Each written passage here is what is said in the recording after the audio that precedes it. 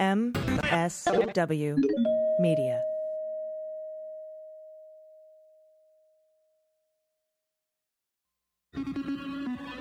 News with swearing. Daily beans, daily beans.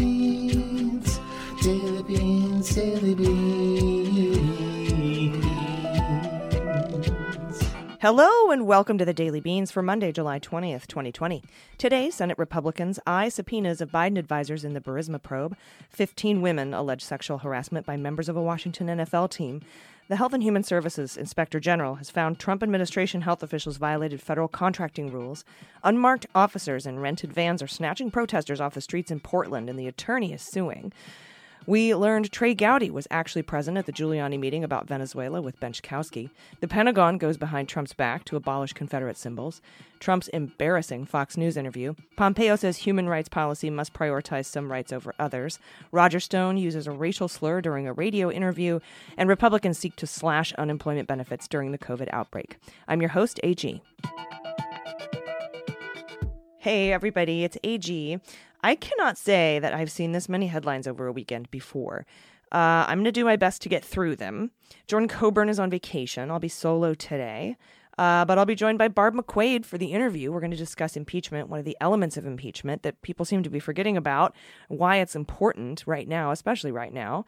And then I'll be joined by Amanda Reeder for the Good News Block. We do have, as you can tell by the intro, tons of news to get to, so let's hit the hot notes. Hot notes.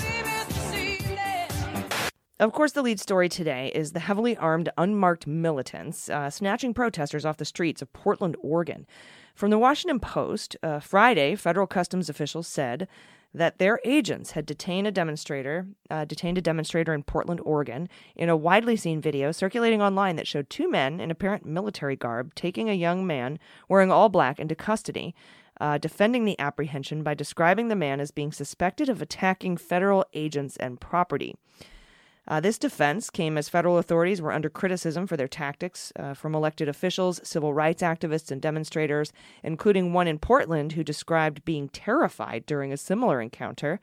In a statement on Friday, U.S. Customs and Border Protection said its agent had taken the action in the video, and that they had information indicating the person in the video was suspected of assaults against federal agents or destruction of federal property. A similar encounter left Mark Pettibone, a 29-year-old demonstrator, shaken, and he told the Washington Post that in an interview. Pettibone said he was scared when the men in green military fatigues and generic police patches jumped out of an unmarked minivan early Wednesday. Pettibone said when several men in fatigues approached him, his first instinct was to run. He did not know whether the men were police or far-right extremists who frequently don military outfits and harass left-leaning protesters in Portland. In this account, the 29-year-old said he made it about half a block before he realized there would be no escape. And then he sank to his knees and he put his hands in the air. He says, "I was terrified. It seemed like it was out of a horror sci-fi, like a Philip K. Dick novel. It was like I was being preyed upon." He was detained and searched. One man asked if he had any weapons. He did not.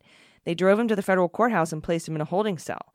Two officers eventually returned to read his Miranda rights and asked if he would waive those rights to answer a few questions. He did not. His detention, which was first reported by Oregon Public Broadcasting, and videos of similar actions have raised alarm bells for many, including myself. Legal scholars question whether this detention passes constitutional muster. Quote, "Arrests require probable cause that a federal crime has been committed. That is, specific information indicating that the person likely committed the federal offense or a fair probability that the person committed a federal offense." That's according to Orrin Kerr. He's a professor at the University of California at Berkeley, and he told the Washington Post, if the agents are grabbing people because they may have been involved in protests, that is not probable cause. During a video news conference Friday, Portland Mayor Ted Wheeler twice called the federal police in his city President Trump's personal army and said that he is joining a chorus of Oregon's elected officials and sending a clear message to Washington. Take your troops out of Portland. In response, Oregon Attorney General Alan Rosenblum has sued the Department of Homeland Security and other agencies late Friday night, alleging that federal law enforcement officers sent to Portland to suppress Black Lives Matter protests violates the Constitution by unlawfully detaining and arresting demonstrators without probable cause. In the lawsuit, Rosenblum asks for a restraining order to prevent agents with Homeland Security, U.S. Marshals Service, U.S. Customs and Border Protection, and the Federal Protection Service from making any further arrests. The lawsuit states that the federal officers, quote, have been using unmarked vehicles to drive around downtown Portland, detain protesters, and place them into the officers' unmarked vehicles, removing them from public without either arresting them or stating the basis for an arrest since at least Tuesday, July 14th. The identity of the officers is not known, nor is their agency affiliation, according to videos and reports that the officers in question wear military fatigues with patches simply reading police with no other identifying information. That's all from the lawsuit. The lawsuit also claims that such actions compel citizens who are, quote, reasonably afraid of being picked up and shoved into unmarked vans, possibly by federal officers, possibly by individuals opposed to the protests, from exercising their First Amendment right to assembly. And the suit also claims the law enforcement violated Fourth and Fifth Amendment rights by seizing people without a warrant and denying them due process of law. So that's what's going on there. We talked about this over the weekend when we did our meet and greet happy hour. This can't be constitutional. You have to be identified as who you are, why somebody's being arrested, and of course you have to have probable cause. So now this is all in the lawsuit brought by the Attorney General Rosenblum there in Portland, Oregon. So we will keep you posted on that very, very frightening turn of events. I feel like this is just sort of the testing ground for this to be put into use in more cities to crack down on the Black Lives Matter protests, which is what Trump said after emerging from his bunker, and walking over to the church after tear gassing peaceful protesters in Lafayette Park. We have some more headlines today, including this one from the New York Times that says the Pentagon has sidestepped Trump to ban the Confederate flag. Think about that. Our Pentagon had to sneak this past the president. The Pentagon, without once mentioning the word Confederate, announced Friday that it's essentially banned displays of the Confederate flag on military installations around the world. In a very carefully worded memo, the Department of Defense officials said they hoped that memo would avoid igniting another defense of the flag from President Trump. In this memo, Mark Esper issued guidance that listed the types of flags that could be displayed on military installations, in barracks, on cars, and on signs. According to the guidance, appropriate flags include the American states and territories, military service in other countries that are allies of the United States. The guidance never specifically says Confederate flags are banned, but they do not fit any of the approved categories, and such flags are prohibited. Problem solved, we hope. That's one Defense Department official said on Friday, who spoke on the condition of anonymity so as not to anger the president. It's that senior military leaders are contorting themselves to such an extent, this is from Politico, that they're contorting themselves to such an extent to show the gap that has developed between the White House and the movement for racial justice that has swept across the country since the killing of George Floyd while in police custody in May in Minneapolis. As protests ignited, senior Defense Department officials began grappling with the legacy of racism in the military. And speaking of legacies of racism, Roger Stone appeared on a radio program this weekend and used a racial slur during an interview on The Mo Kelly Show. This is a program based at a Los Angeles radio station and hosted by Morris O'Kelly, known as Mo Kelly. On the show, Mr. O'Kelly questioned the role that Mr. Stone's relationship and proximity to the president played in the commutation of his sentence. He asked, "There are thousands of people treated unfairly daily. How your number just happened to come up in the lottery, I'm guessing it was more than just luck, Roger, right?" And then Mr. Stone responded by muttering, "I'm not arguing with this blank," and I'm not going to say the word. It's a racial slur. 5 letters long, beginning with N, ending with O. And then the beginning of the sentence is kind of muddled, but you get the gist. It sounded as Mr. Stone was not speaking directly to the phone, but either to himself or someone in the room with him. Then Mr. Mo Kelly asked him to repeat what he said. What did you say? And Mr. Stone then was silent and then let out a long sigh and then remained silent for another 40 seconds, acting as if the connection had been severed. And then he vehemently denied that he used the slur. "I did not. You're out of your mind," he told the host. You can listen to it for yourself. It's out there. You can Google it. Mo Kelly, Roger Stone. It's pretty clear. And a top Trump administration health official has violated federal contracting rules by steering millions of taxpayer dollars in the contracts that ultimately benefited Republican-aligned communications consultants, and that's according to the Inspector General report released on Thursday. The contracts, which were directed by Centers for Medicare and Medicaid Services Chief Seema Verma, were only halted after Politico did an investigation that raised questions about their legality, and the agency had paid out more than $5 million to those contractors.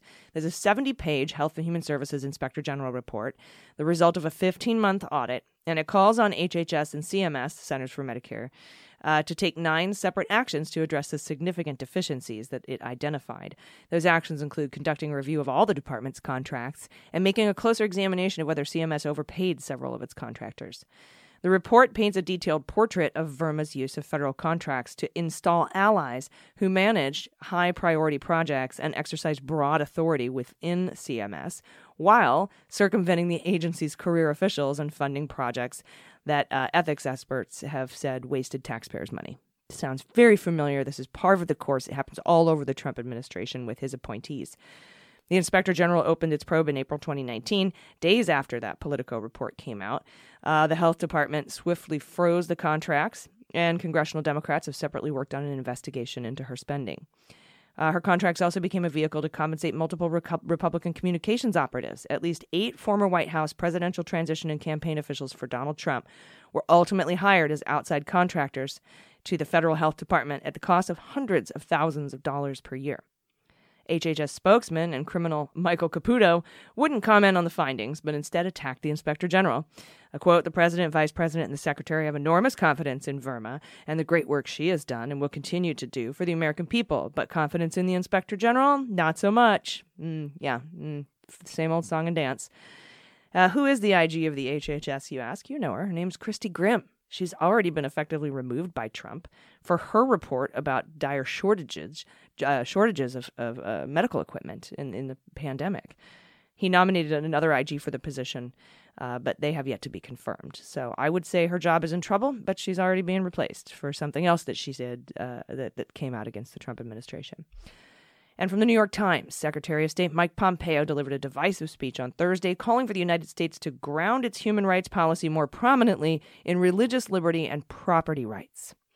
Mr. Pompeo's speech at the National Constitution Center in Philadelphia came as he announced the release of a report created by a panel he commissioned last year to suggest how American human rights policy could better reflect the nation's founding principles, which he thinks are religion and property rights. It's important, this is him, it's important for every American and for every American diplomat to recognize how our founders understood unalienable rights. Foremost among these rights is property rights and religious liberty. Human rights scholars have criticized Mr. Pompeo's panel since its inception, noting it was filled with conservatives who were intent on promoting views against abortion and marriage equality. Critics also warned that it sidestepped the State Department's internal bureau responsible for promoting human rights abroad. So just cut out the whole part, the whole bureau of from the State Department that's responsible for promoting human rights. Just sidestep that. We'll go with what I think: property rights, religious liberties. Anyway, we'll be right back with the Senate investigation into Joe Biden, the GOP trying to take your unemployment away, Trump's embarrassing interview on Fox with Chris Wallace, and my impeachment discussion with Barb McQuade comes later in the show. Stay with us. After these messages, we'll be right back. Hey everybody, it's AG, and this episode of Daily Beans is brought to you by Sunsoil CBD. As you know, CBD is really popular right now. It's in all kinds of stuff, from coffee to supplements to even dog treats. It's popping up in everything. But how do you know what's good and what's not, and what works, and how much you're taking, and who you can trust? Those were some of the questions I had, and Sunsoil had all the answers. Transparency and quality control are what set Sunsoil apart from the rest. With Sunsoil, you know what's in every bottle and exactly where it came from. There's no second guessing because they only use ingredients you can understand and trust. Most of their products have just 2 ingredients: organic hemp and organic coconut oil. They farm all their own hemp in their Green Mountain farms of Vermont and extract the CBD themselves. They test for quality and purity at every step of the way. It's fully transparent. They never use pesticides, herbicides, or GMOs. And because Sunsoil does everything in-house and keeps their products simple, they can offer the highest quality CBD at really, really unbeatable prices. prices. In fact, Sunsoil products are about half the price of other ingestible CBD brands. Every Sunsoil product is USDA organic, including their oil drops, soft gels, capsules, and coconut oil. I like to put a few of the oil drops in my morning coffee, or sometimes after a workout in a smoothie. Sometimes I take one of the soft gels at night before I get some great sleep. And one of the greatest things about Sunsoil is because it's the largest CBD manufacturer to partner with 1% for the planet, they will be donating 1% of Sunsoil's annual sales to help environmental nonprofits that do good for people, plants, and the planet. Sunsoil removes all the guesswork by making pure and simple CBD products at unbeatable prices. Get 30% off your first order by going to sunsoil.com/dailybeans. That's sunsoil.com/dailybeans for 30% off your first order. Hey, everybody, welcome back. As you probably have already heard, Trump gave an interview to Chris Wallace on Fox, and it's pretty embarrassing for Donald Trump. I keep feeling like if anybody at the White House really, had his back, they wouldn't let him do these interviews like this. But he was there. First, they got into a fight. Because Trump said we have the lowest mortality rate, and Wallace said no, we're number 7. Let's listen to that clip.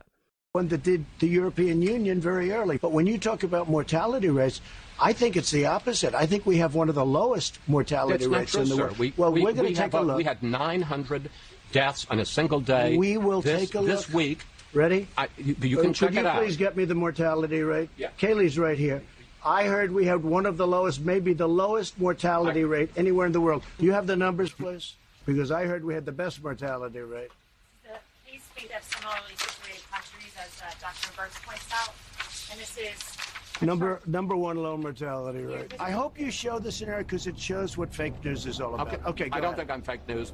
So as it turns out, Fox was using Johns Hopkins data to say we were 7th in the world for mortality. But the White House was giving Trump a graph from the European CDC that had several countries missing, they're doing better than us. That we're just missing from the data, including Russia. And it appears that the White House aides lie to the president to keep him calm, I guess, or make him think he's right. It's insane.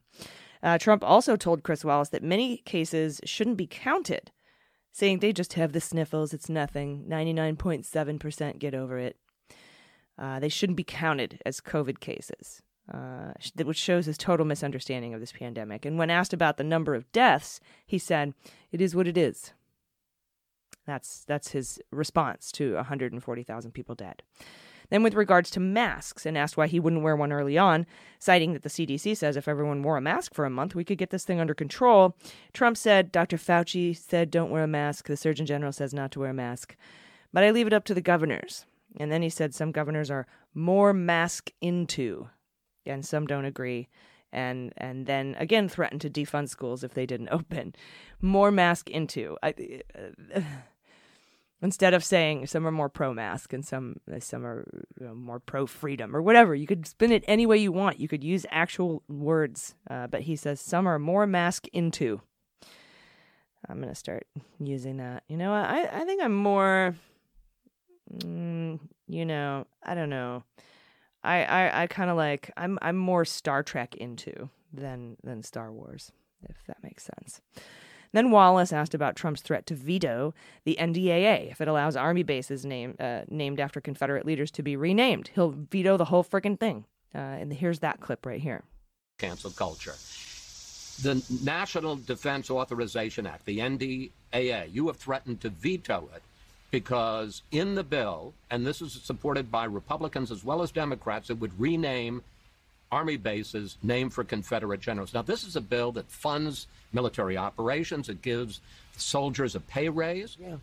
You're going to veto that? Because they'll get their pay raise. Hey, look, don't tell me this. I got soldiers the biggest pay raises in the history of our military. I got soldiers brand new equipment, brand new jets, brand new rockets, brand new $2.5 trillion. I did more for the military than any president that's ever had this office. Going to veto this because thing? I think that Fort Bragg, Fort Robert E. Lee, all of these forts that have been named that way for a long time, decades and decades. But the military says they're for this. Excuse me. I don't care what the military says. I'm supposed to make the decision. Fort Bragg is a big deal. We won 2 world wars. Nobody even knows General Bragg. We won 2 world wars. Go to that community where Fort Bragg is, in a great state. I love that state. Go to the community. Say, how do you like the idea of renaming Fort Bragg? And then what are we going to name it? You going to name it after the Reverend Al Sharpton? What are you going to name it, Chris? Tell me what you're going to name it. So there's a whole thing here. We won 2 world wars. 2 world wars, beautiful world wars that were vicious and horrible, and we won them out of Fort Bragg. We won them out of all of these forts that now they want to throw those names away. Then take a listen to Chris Wallace reading breaking Fox News polls to Trump. Let's listen to that clip. Mr. President, you'll be happy to know that Fox News has a new poll out today, and you're going to be the very first person to hear about it. In the national horse race, Joe Biden leads you by 8 points, 49% to 41. That's, I think, 3-4 points slimmer than it was a month ago. And on the issues, people trust Biden more to handle the coronavirus by 17 points, on race relations by 21 points, and even on the economy, they trust Biden more by 1 point.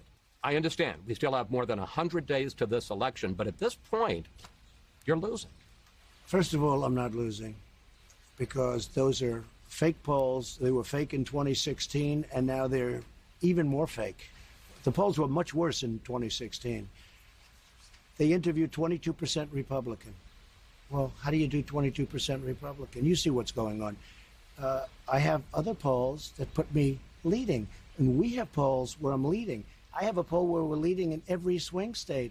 And then here's the cognitive test, which I'm sure you've all seen copies of. It's on the internet now. And one thing I want to say about the cognitive test, it's really important. I mean, it's funny we can laugh about is this a picture of an elephant? Is this a snake? What day is it? What time is it? We should be asking why Trump's doctors felt he needed a cognitive test in the first place. But let's listen to that clip real quick. Whose mind is sounder?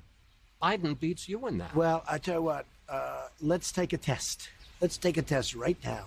Let's go down. Joe and I will take a test. Let him take the same test that I took. Incidentally, I took the test, too, when I heard that you passed it. Yeah, how did you do it? Well, it's not the hardest test. No, but there's a picture, and it says, what's that? And it's an elephant. No. You see, that's all misrepresentation. Well, that's what it was on the web. It's all misrepresentation. Because, yes, the first few questions are easy, but I'll bet you couldn't even answer the last 5 questions. I'll bet you couldn't. They get very hard, the last 5 questions. Well, one of them was count back from 100 by 7. And let me tell you, 93. You couldn't answer. All right, what's the question? Many of the questions. I'd get you the test. I'd like to give it. But I guarantee you that Joe Biden could not answer those questions. Okay? And I answered all 35 questions correctly. And finally, this is what I think is probably the bombshell from the interview. This is the most frightening part of the interview, where Trump refuses to say that he'll accept the election results and that vote by mail will rig the election. Frank Figliuzzi and I talked about this on Friday's show. You'll remember we talked about him laying the groundwork to say that the election was rigged and China interfered in our election by hacking our mail system, so to speak. And this is how he will try to hold on to power. So let's listen to that clip. You don't know until you see. It depends. I think mail-in voting is going to rig the election. I really do.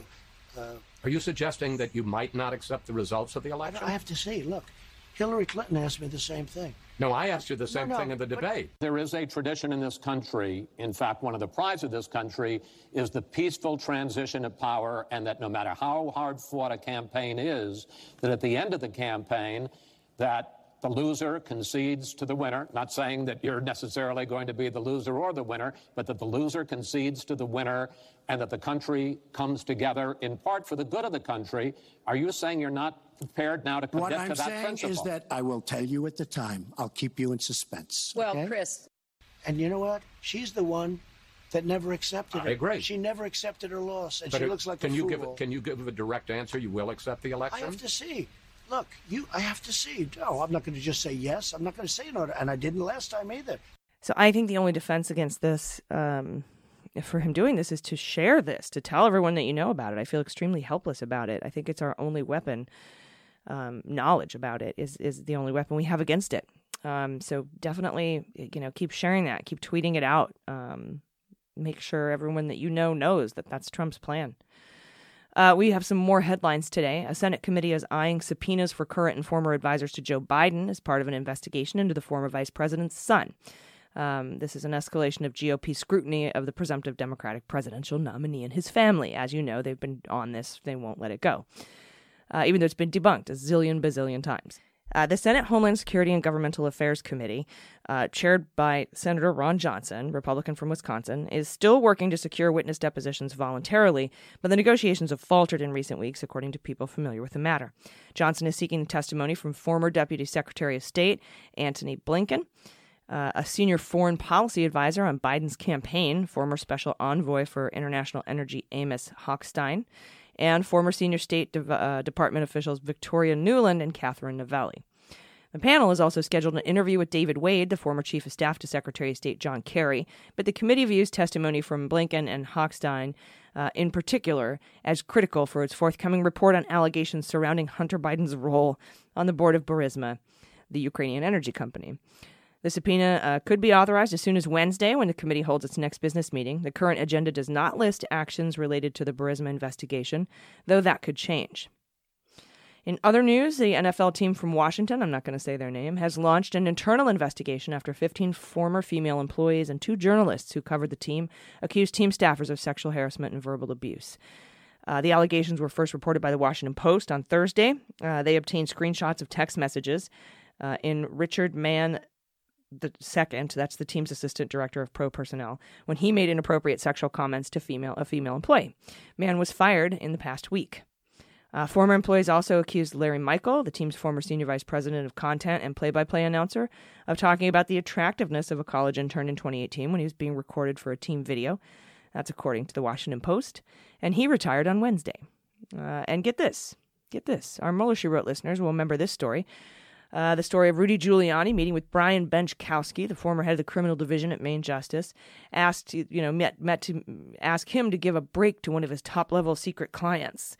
I thought it was for Tosh, but as it turned out, that client was Alejandro Betancourt Lopez, a Venezuelan. Barr was at the meeting as well, but Justice Department officials at the time said he was just dropping by. He wasn't, planning to be at that meeting.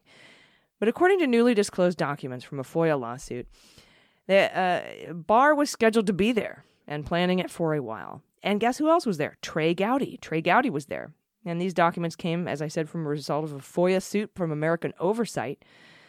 Again, we had thought that the Giuliani client they were meeting about was for Tosh, but in these documents, get this, they show that Barr met with DeGeneva in a different meeting to ask him to intervene on behalf of Firtash. So there was a meeting about Firtash, but it was from DeGeneva, whose wife, Victoria Toensing, represents him, Firtash. Firtash, of course, likely funded the Parnas and Fruman show and Giuliani to get dirt on Biden. We haven't seen any indictments in these cases yet. Of course, we will keep you posted. But, of course, Jeffrey Berman has since left his post, although the deputy U.S. attorney in the Southern District of New York took his place, Audrey Strauss. He made sure of that before he left. He refused to leave after Barr said he was going to resign. You remember that whole kerfuffle. That one of the cases is in that office. And then finally, Republicans seek to slash unemployment, of course, right in the middle of the COVID outbreak. This is from the Washington Post. President Trump sought to draw a hard line on the coronavirus relief bill on Sunday, saying it must include a payroll tax cut and liability protections for businesses. And Trump also said we need some kind of immunity in the bill. Majority Leader Mitch McConnell has repeatedly insisted the legislation must include that liability protection for businesses, healthcare providers, schools, and others. Democrats oppose that. And Senate Republicans are exploring new limits on emergency unemployment benefits for people who were high earners before losing their jobs. According to 2 people who spoke on the condition of anonymity, they told the Washington Post about this plan from the Senate Republicans. If the White House and Senate GOP priorities make it into the bill, the legislation would effectively cut taxes for people who have jobs while cutting benefits for the unemployed. McConnell is expected to introduce the approximate $1 trillion stimulus bill in the coming days, and it will include a limited extension to those federal unemployment benefits approved by Congress in March. Those benefits are set to expire as soon as this week. But GOP lawmakers have discussed proposing the federal benefit be cut from that $600 per week to between $200 and $400 per week. The lower number is viewed as the likelier outcome in their bill, although aides caution negotiations are fluid and details remain in flux. As we know, House Democrats passed a bill last May, just past May, that would have extended the $600 per week threshold through January of next year. That bill would increase spending by roughly $3 trillion, and Trump threatened to veto it, so it never even got brought up in the Senate. White House officials and GOP lawmakers have argued the current benefit creates a disincentive to work. It must be phased out because they say Americans can make more money while collecting unemployment than by working. All right, I know that it seems there isn't a political appetite right now in the public discourse for impeachment, a second impeachment of Donald Trump. That there's a very important element included in impeachment that's covered by the banishment clause in Article 1, Section 3 of the Constitution, and I'll be discussing that with former U.S. Attorney Barb McQuade after this break. You don't want to miss it, so stay with us. Hey everybody, it's AG. I'd like to thank our sponsor FitBod for supporting the Daily Beans podcast. Whether you're new to the gym or you've been lifting weights for years, it can be hard to find the right workout program and stick to it. But with FitBod, you can get a truly personalized fitness program that adapts as you go. FitBod is a smart fitness app that takes all the guesswork out of planning your workouts. FitBod's algorithm factors in your goals, experience level, equipment, workout duration, and muscle recovery to intelligently craft the perfect total body workout program just for you. With each workout, the app learns your abilities and plans workouts designed to maximize your results. I love that FitBod cycles new exercises into the mix. I really appreciate that. It keeps my workouts fun and fresh. They keep it balanced, too. They never overwork a muscle group, so I'm not too sore, and I always have time for that recovery. Because there's so much variety and the workouts are constantly changing and rotating, I never get bored, and I've stuck with it much longer than I do with normal exercise programs because of that, because they keep it fresh. And with FitBod, I'm always looking forward to the next workout. I already can tell. I can see the results. So FitBod is super easy to use and even has an HD video tutorials that make learning new exercises a breeze. It's perfect for anyone who's looking to get better fitness results, whether your goal is general fitness, strength training, muscle tone, bodybuilding, powerlifting, Olympic weightlifting. That's me. I'm in the Olympic weightlifting goal category. No equipment, don't worry about it. They have body weight routines, so you can get fit at home or on the go. It integrates with other fitness apps like Apple Health and Fitbit and Strava. Personalized training can be tough on the budget, but FitBod's only $9.99 a month or $59.99 a year. Get personalized fitness plans that help you work out smarter at fitbod.me/dailybeans. Try FitBod for free for 1 month when you sign up today at fitbod.me/dailybeans. That's 1 month when you sign up for free at fitbod.me/dailybeans. All right, everybody, welcome back. Joining me today to talk impeachment is former U.S. Attorney and MSNBC legal analyst Barb McQuade. Barb, welcome back. Thanks, AG. Glad to be with you. It's been a while since I've talked to you. I hope you're doing well. I'm doing fine. I have a lot of concern about all of the challenges we're facing with COVID and unrest and police brutality. But in terms of my personal well-being, I'm doing just fine. Oh, that's good to hear. Yeah, there's a lot going on. And recently you penned a piece for Just Security about impeaching Trump again. There are many, including, I presume, Jerry Nadler, who might not have an appetite for it leading up to the election, though we have argued your duty is your duty, regardless of political appetite. But you're talking about it in a different way, which is through the lens of Article 1, Section 3. Can you explain? Yeah, I think when we think about impeachment, we think about it as solely for the purpose of removing the president from office. And certainly it does have that provision, but it also has a provision that one of the consequences of impeachment is disqualification to hold and enjoy any office. And so even if we feel like maybe we've got impeachment fatigue or we're close to the election, so what's the point anyway? I think there's a very important point. Impeachment and removal of office for President Trump would prevent him from running for office again. So even if he loses in November, he could come back from the dead like a zombie in 2024. But if he's impeached and removed, he could be barred forever from becoming president again. Yeah, and I was just going to say, I assume you can't impeach a president once he's no longer president, but what, like the lame duck session, like you're talking about, when he's still president but has been voted out, do you think we'd be able to get the votes in the Senate, or it would seem less political after an election? Yeah, so I think you're right in your premise. You know, Matt Gaetz of Florida has called for an investigation to impeach President Barack Obama, for example. Now, long after he's out of office. I don't think that can be the case because the language of the Constitution says the president, vice president, and civil officers of the United States can be removed by impeachment. So I think it has to be sitting officials. Even though we saw in January the Republican Senate have no interest in voting to convict, with some limited exceptions, Mitt Romney, one of them, I think that it might look very different if this were done in November after Trump loses the election. I think the Republican senators might be like rats running from a ship. They may be very eager to demonstrate their distance from President Trump by voting to convict him following an impeachment. And so what you could see is a vote in November or December, not to remove Trump from office. I mean, he could be impeached and removed, but to bar him, to disqualify him from serving as president in the future. And you think that election, or maybe an impeachment after that election, would give them an off-ramp that they could convince others they didn't see before? Like, oh, well, now this is a different story. We are happy to convict on this. Like, I mean, I don't know how they would spin it. I mean, they're really good at spinning everything, but... Well, I think it'd be a different matter. This would not be impeachment over the prior impeachment, which related to Trump's extortion of the president of Ukraine. But I think a very possible basis for impeachment would be clemency for Roger Stone. There is language at the time of the Constitution from James Madison that if he was discussing the impeachment clause, and he said that if the president be connected in any suspicious manner with any persons, and there be grounds that he shelter himself, the House of Representatives can impeach him. I mean, that seems exactly like what was going on with Roger Stone. I'm going to pardon or commute your sentence in exchange for your silence when you could have implicated me.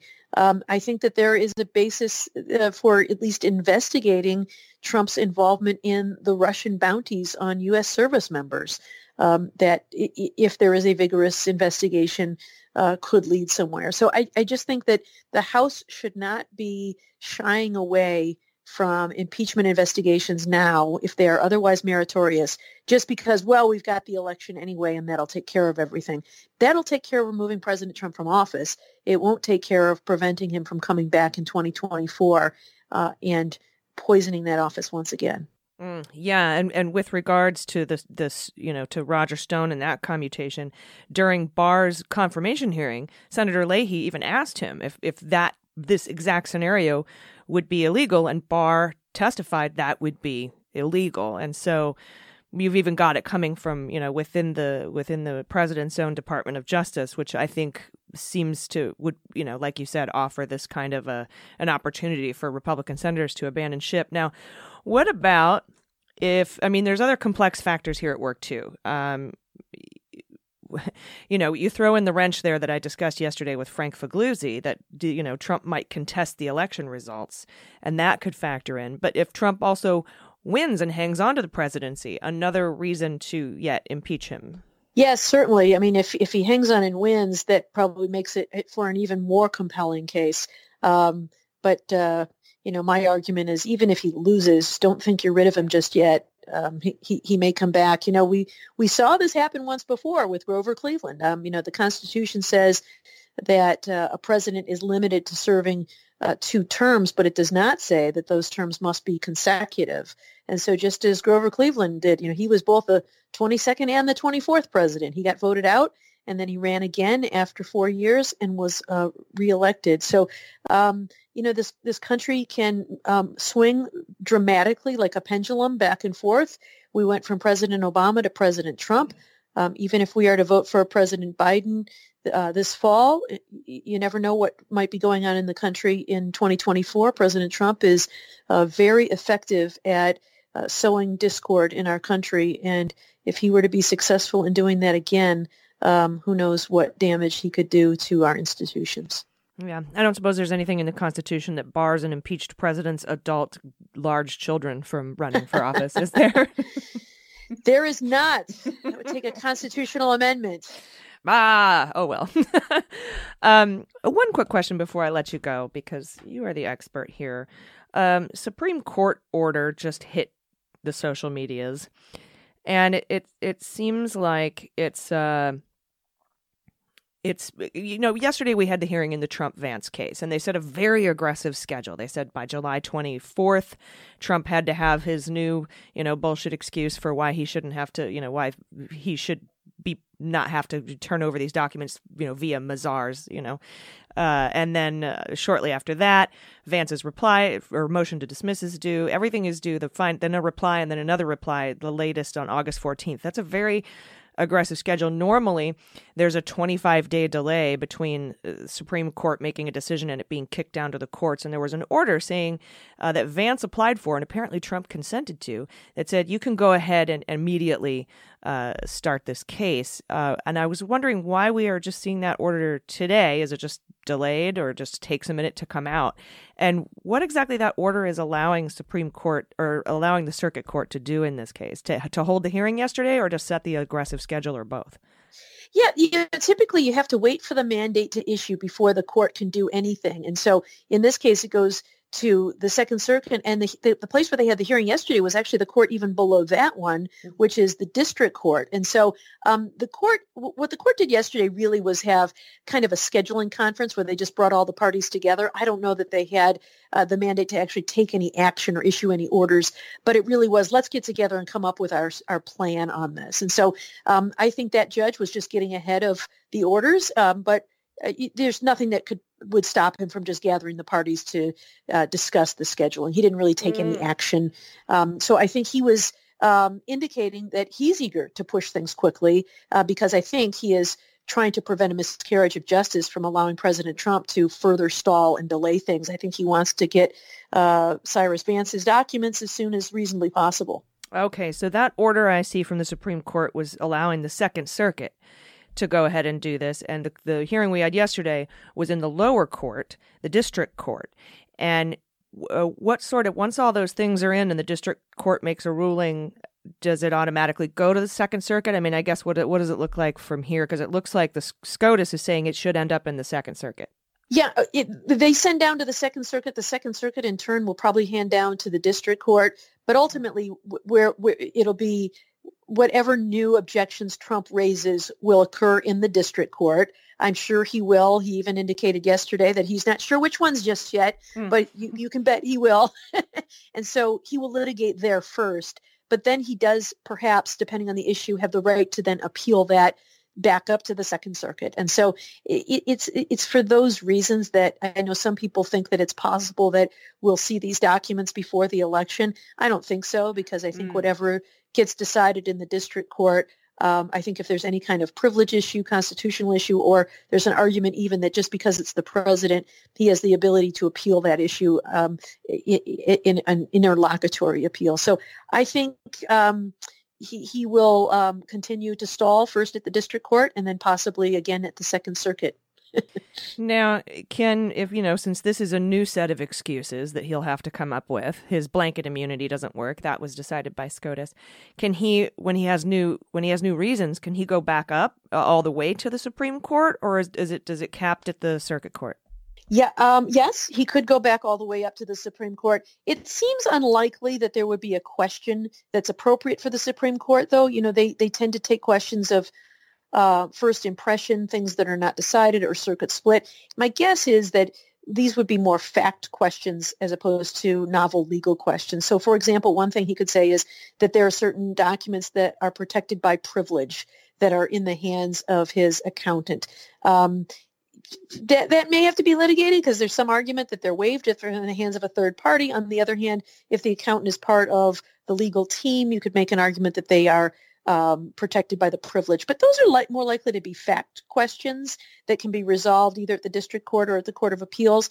And it seems unlikely that you need the Supreme Court to resolve it. I suppose it's possible if he comes up with some new, completely novel theory that is worthy of the consideration of the Supreme Court. But what they said in their last opinion is, we've decided this novel issue of whether the president has absolute immunity, and he is now free to raise sort of the same garden variety types of objections that anyone can raise with regard to a subpoena, and that would be things like privilege, overbreadth, unduly burdensome. Those kind of things. And those tend to be more fact-based, looking at the very specific request. Are you asking for millions of documents? Is this only hundreds of documents? Does it go back too far?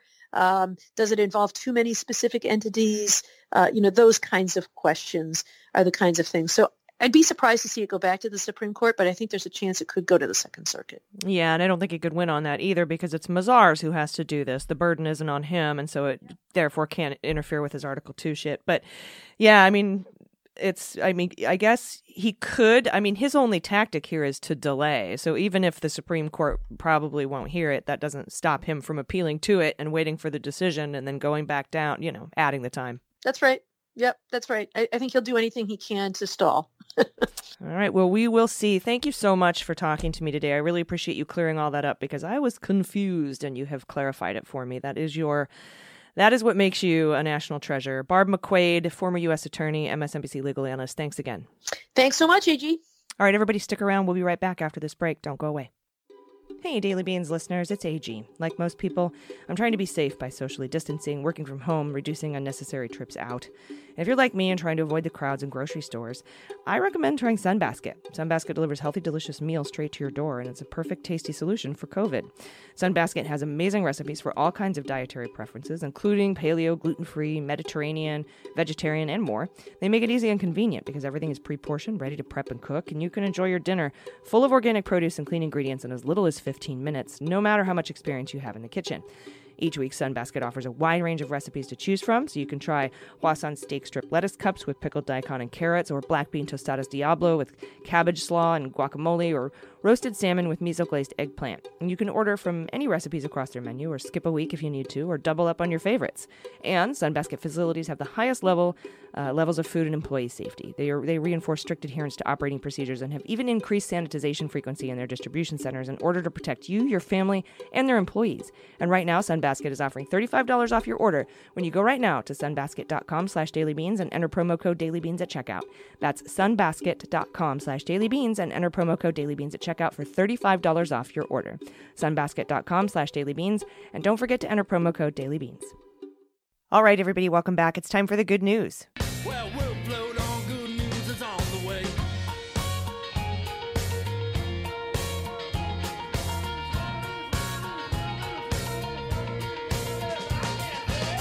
And joining me today for the Good News Block is Amanda Reeder. Hey, Mandy, how's it going? Good. How are you? I'm good. Did you have a good weekend? Yeah, I did. I watched the terrible new live-action Aladdin movie, and I jumped in the ocean this morning. So that was my quarantine weekend. Oh, nice. The new was it live-action nice? Disney's are... Oh, sorry. Go ahead. I was going to ask how your swim went.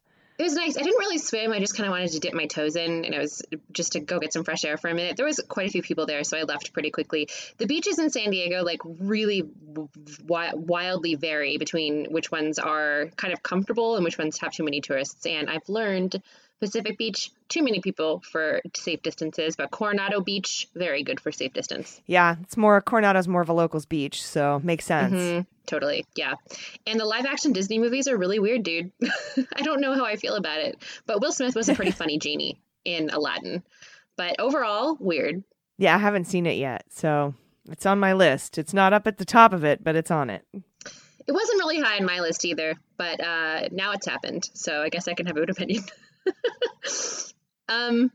Should we jump into some good news? We have a couple stories here today. Yeah. Let me kick this off. This first good news story comes from Stuart, pronouns he, him. And Stuart says, 6 years ago, this coming Tuesday, I went on an amazing first date with a brilliant woman who is now my life partner. 4 years ago, we moved to Savannah, Georgia, because she got a job as a tenure-track professor after 12 years of being an adjunct. And oddly, I landed my dream job as the distiller in a startup distillery. Awesome. This is a position that I dropped my old career for in my early 40s and worked for years to get. Now, bourbon takes time in the barrel for it to be any good, so I haven't had the chance to make a production blend of my work and put it in a bottle until now. This Tuesday, I will crack the seal of the first bottle of whiskey I made to toast that wonderful professor as we get hitched. Living in Savannah has been, has been hard. As a 50-year-old diabetic, Governor Kemp has visited my workplace, touting the hand sanitizer that I made, working late nights to avoid contact with my coworkers for his political gain. Yet, he is actively lowering the chances for me and every other resident of this state staying alive and healthy. There are so few things to look forward to these days that Tuesday will feel so much more special. Thanks for keeping me informed for the last couple of years, and please forgive me for not listening to Tuesday's show. That's okay. Well, congratulations that you're getting married and that you're drinking your own freaking bourbon at your wedding. I know. It's so cool. Awesome. Congratulations. That's going to be, I love it when things come together like that. Like the day I started my work for the federal government was January 20th, 2009. It was inauguration day for Obama. We took the executive oath of office on the same day. He's the one who inspired me to get the job and go back to work for the public good. And it was also my birthday. So it's just kind of cool when those things sort of line up. So congratulations, and what an awesome Tuesday. I'll make sure to have a really boring show on Tuesday so that you don't miss much. Yeah, we'll stop all news for 24 hours so that you don't lose track of anything. We promise. We get a hold of the White House. Shut it down.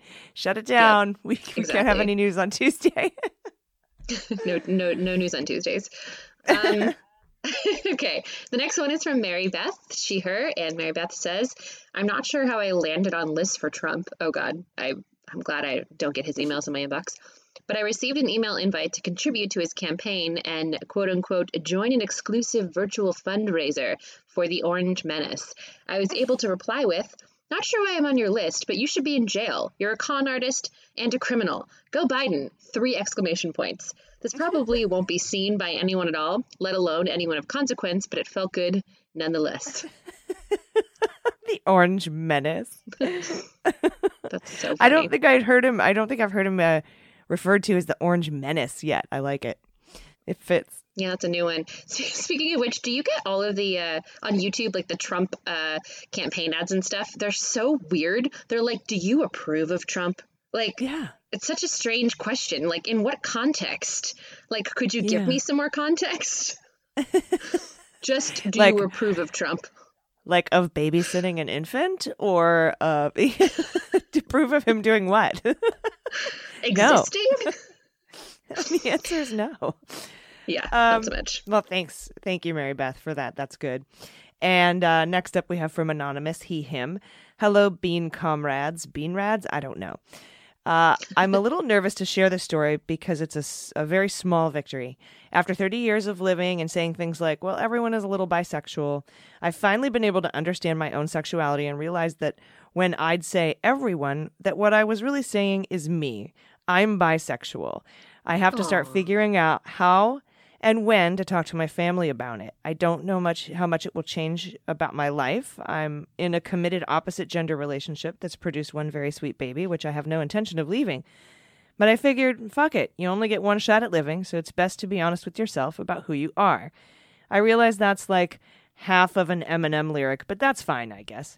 Thank you for all you do. You are all absolute rock stars. I hope this small personal victory counts as good news. Hopefully I can write back soon with a better story about coming out to family and friends. That's awesome. Yeah, that's so great. Congratulations. And be strong if you get some answers that you don't like, because I first came out as a bisexual person in a committed opposite gender relationship. Not saying your very sweet spouse will do that, but the parents of my very sweet ex-boyfriend, or the family members, not parents rather, were not so kind and said, since you are in a straight relationship, maybe you could just be quiet. So congratulations. And I'm glad you're being brave with yourself. This definitely counts as good news. Mm-hmm. Yeah. And with other people. Go you. Should we do the next one from Heidi? Yeah. Sweet. Heidi says, hello, I'm a longtime patron, pronoun she, her. Thank you for being a patron, Heidi. We love all of our patrons. I haven't taken the time until now to tell you, AG, Jordan, and Mandy, how thankful I am for your hours of research and advocacy for what is right and true. Aw, sharing in your outrage and banter gets me through the day, but my favorite part of the pod is Jordan's big laugh. How thrilled I was to realize that my 15-year-old has the same big ha-ha-ha laugh. Yeah, I live for Jordan's laugh. I mean, It's so good. her jokes are gold, but when I make her laugh, because I think she's so much funnier than I am, and then you get that laugh out of her, it's just it's everything. So I feel ya. Yeah, she's great, and that's really cute that you wrote in about that. Thank you. Next up from Allie, pronouns she, her. I've been a fan for a few years now, and you're also amazing. You deliver such detailed information in a clear, fun, and understandable way. You let me be a news and political rock star at work, and it's super satisfying to have my supervisor, who I despise greatly, come to me to ask me questions about politics. I have 2 good news items. Number 1, my husband isn't super into the news or politics, but always listens when I start telling him about things I've learned from your podcast. He is friends with some of the people that have recently been espousing petty racist views online and to him via text, and has become very vocal in his dissent against them. He calls them out on their bullshit, he backs up his arguments with facts, and he makes very clear that their opinion is bigoted, stupid, and not founded in any kind of truth. He's actively anti-racist, and I'm so proud of him for calling out people he has been friends with for over 20 years. Wow. Hopefully they see the light, and I know he won't stop calling them out as long as they're acting like idiots. Awesome. Heck yeah. Number 2, that's the thing, right? You can't be silent. Silence is complicity. Okay, number 2, quarantine got me feeling creative, so I started my own series of short stories called Seasons of Suspense. Awesome. And I started my own podcast. Yay. I'm rewatching Seinfeld and recapping it, plus discussing how the show would be different if it were set today based on technology and society. The website is called jackaltopiamedia.com, and the podcast is called Yeah, That's Right. My husband edits and produces it, and it's been fun collaborating with him, even though he points out and cuts out how I say "and" way too many times. LOL. Thanks so much for everything you do. I look forward to hearing your podcast every morning and love starting the day informed and with a laugh. Cheers. Oh, That's yay. great. Sweet. A couple more here. The next one is from Rob, he, him. Rob says, I'm saving the post office 1 stamp at a time. I've decided to overstamp my mail from now on. I have bought some 2-cent... I love that. I'm going to overdo it. I've bought some 2-cent stamps that I'm applying to my mail in addition to the forever stamps. If we get the post office more money, they cannot argue that they are running at a loss. Hashtag overstamp. Nice. I never thought about that. Yeah, that's a pretty good, that's a good method. Buy all of the stamps. Yes, I want all the ham. Yes, buy all the stamps. I love it. Good job. Got to do each little bit of thing that you can do to make a difference, and I think that that's a good one. We should all do that. Next up from Karen, pronoun she, her. Hello, ladies. I have a few good news items. Here in Scotland, we have had 1 full week of no COVID deaths. Lockdown is slowly lifting, with this week seeing hairdressers and indoor areas reopening. Today, myself and my family went on a day trip to Callander, which is a lovely Scottish tourist town. We had our picnic, climbed a hill, bought some books and badges, finished off with ice cream and coffee at the local cafe, not Starbucks. We plan on doing something similar next week, but a trip to Inverary instead. Google it. It's very picturesque. Before I return to work after furlough and kids return to school in a few weeks. It was beautiful to take in the Scottish countryside, air, and scenery. We all appreciated the opportunity more than ever before. The best part was giving back to the local community by spending our money in the local shops and boutiques, which really rely heavily on tourism. I hope the rest of the world can soon have glimmers of hope like this in an awful pandemic. Thankfully, Scotland has progressed out of lockdown quickly while being led by a sensible female First Minister. I wish the rest of the world could have that benefit. Take care, ladies. Oh. We wish that too, Karen. We agree with you, Karen. We need more Nicola Sturgeons and more Jacinda Ardern. Did I say that correctly? Jacinda Ardern? Yes, more of those. Mm-hmm. Agreed. All right, we have one more. And you might know this person. I haven't been as active in the Animal Crossing Discord lately, but I'm soon going to be. Autumn from Lauren. I'm guessing Lauren is the name of her island. But anyway, from Autumn from Lauren from the Animal Crossing Discord, she, her. I woke up this morning to find that the hashtag Dogs for Biden is trending on Twitter. So many wonderful pups. Now if we can just get Cats for Biden trending too. I have 2 quarantine foster fails. Is that a typo? I read that just like Jordan would. Exactly. Oh, like Jordan would. No, a foster fail is somebody who, like, if somebody fosters the animal and they return him to the shelter. Oh, okay. It says, or maybe that's foster fails in terms of she kept them forever because it was supposed to be a foster. It says, I have 2 quarantine foster fails and an ornery old man cat ready to support Uncle Joe. That is correct. You are right. I am wrong. A foster fail is when you foster an animal and then you fail to return it or fail to adopt it to someone else. I mean, I guess that could go either way, right? Well, I thought it was like if you fail at fostering, then you give the animal back to the shelter. But failing at fostering can mean you end up keeping it and not fostering it to another like permanent home. Your home becomes their permanent home. So that I like better. What if we made it toe beans for Biden? That's a better one. Toe beans for Biden. Very specific. Does Biden have cats? I think he has a dog. I think he has like a... Yeah, he's got a giant dog named Major, but I don't know if he has any cats. I don't know. Maybe he needs one. Because then, here's the thing. Then you can get the dog people and the cat people. Mm-hmm. That would unite the country. Exactly. We don't need to divide us. Unite the cat people and the dog people. It's really funny. I have a sister who's been like a cat person her whole life. And just recently she started dating someone with a dog. And she has been texting me like, I feel like I'm crossing over to the dark side. I think I might really like this thing. Yeah, well, we cat people and dog people need to come together. We can't be divided anymore as a country into cat people and dog people. Yeah. No. Pod pets all around. We are all American. Yeah, or oxalotls. Just kidding. I'm not. But close. Well, you are. You have a green card. You're here. That's true. I'm almost American. Mm-hmm. That was one of the things that my history teacher taught us. She says the thing about America is anyone can come to America and be an American. That's not true for any other country. So. Mm-hmm. Hell yeah.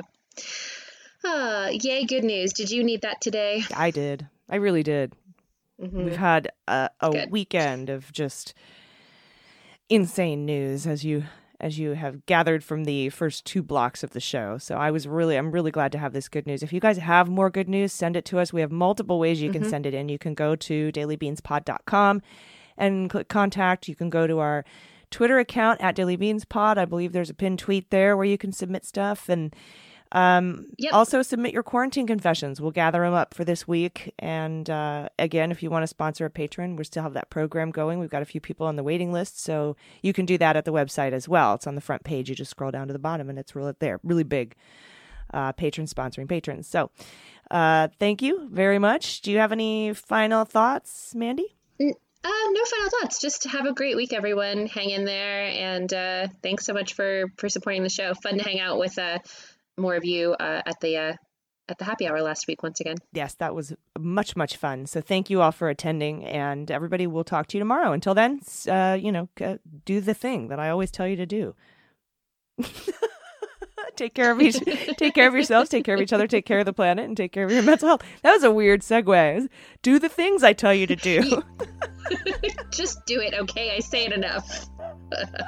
You know. I shouldn't have to tell you again. You know what it is.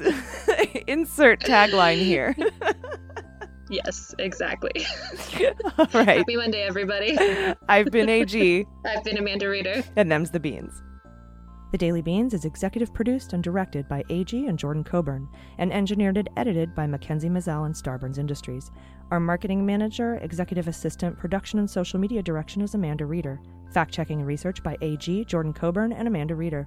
Our music is written and performed by They Might Be Giants. Our web design and branding are by Joelle Reeder with Moxie Design Studios, and our website is dailybeanspod.com.